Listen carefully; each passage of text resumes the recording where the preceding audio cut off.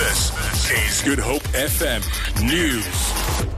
Good afternoon. Residents of Steenberg Informal Settlement in Cape Town are set to hold a night vigil after a 13-year-old girl went missing in an area on Friday afternoon. Renee Roman was last seen by a friend in Lavender Hill on the day she went missing. Chairperson of the Community Policing Forum, Lucinda Evans, says her parents are extremely worried. She's not a child that really walks around. She has about 2 friends. She comes straight from school home and she stays indoors. At the moment, the anxieties of the parents is very high because the leads that we got didn't materialize. Most of them were hoax. We will continue to do flyers and put up flyers in the taxis, and so that we can ask the communities to help. The private sector has raised over 100,000 rand for victims of a large shack fire in Imizamo Yetu in Hout Bay outside Cape Town. About 1,000 shacks were destroyed and 4,000 people displaced. 2 people were also killed. Spokesperson for a leading retailer, Jonathan Ackerman, says all their food meant for the Cape Cycle Tour, which has been cancelled, will also be taken to Imizamo Yetu. All our partners, our suppliers, have come to the party as well. Round about 150,000 rand was raised yesterday. With the unfortunate events of the wind cancelling the cycle tour today, all the food that was going to be given to the cyclists, we are busy busing across to Hout Bay for the residents of Hout Bay to be distributed as we speak at the moment.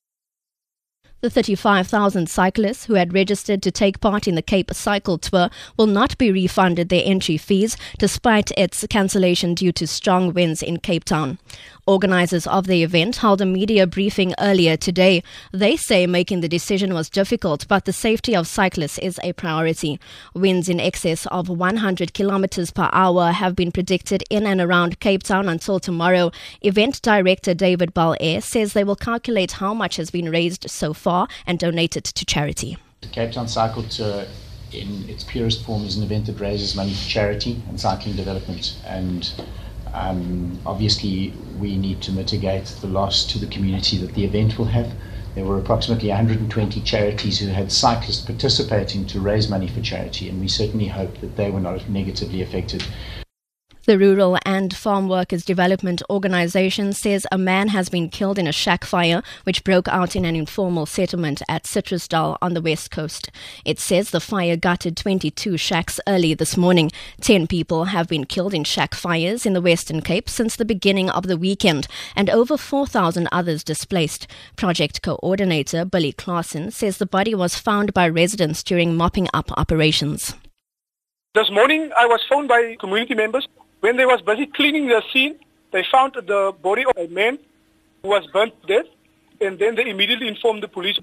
The body is still on the scene and the police are guarding here, and they are waiting for forensics to come and fetch the body. And to end this bulletin, Acting National Police Commissioner Komotso Pachlane says the state resources used in bogus cases can be utilized elsewhere.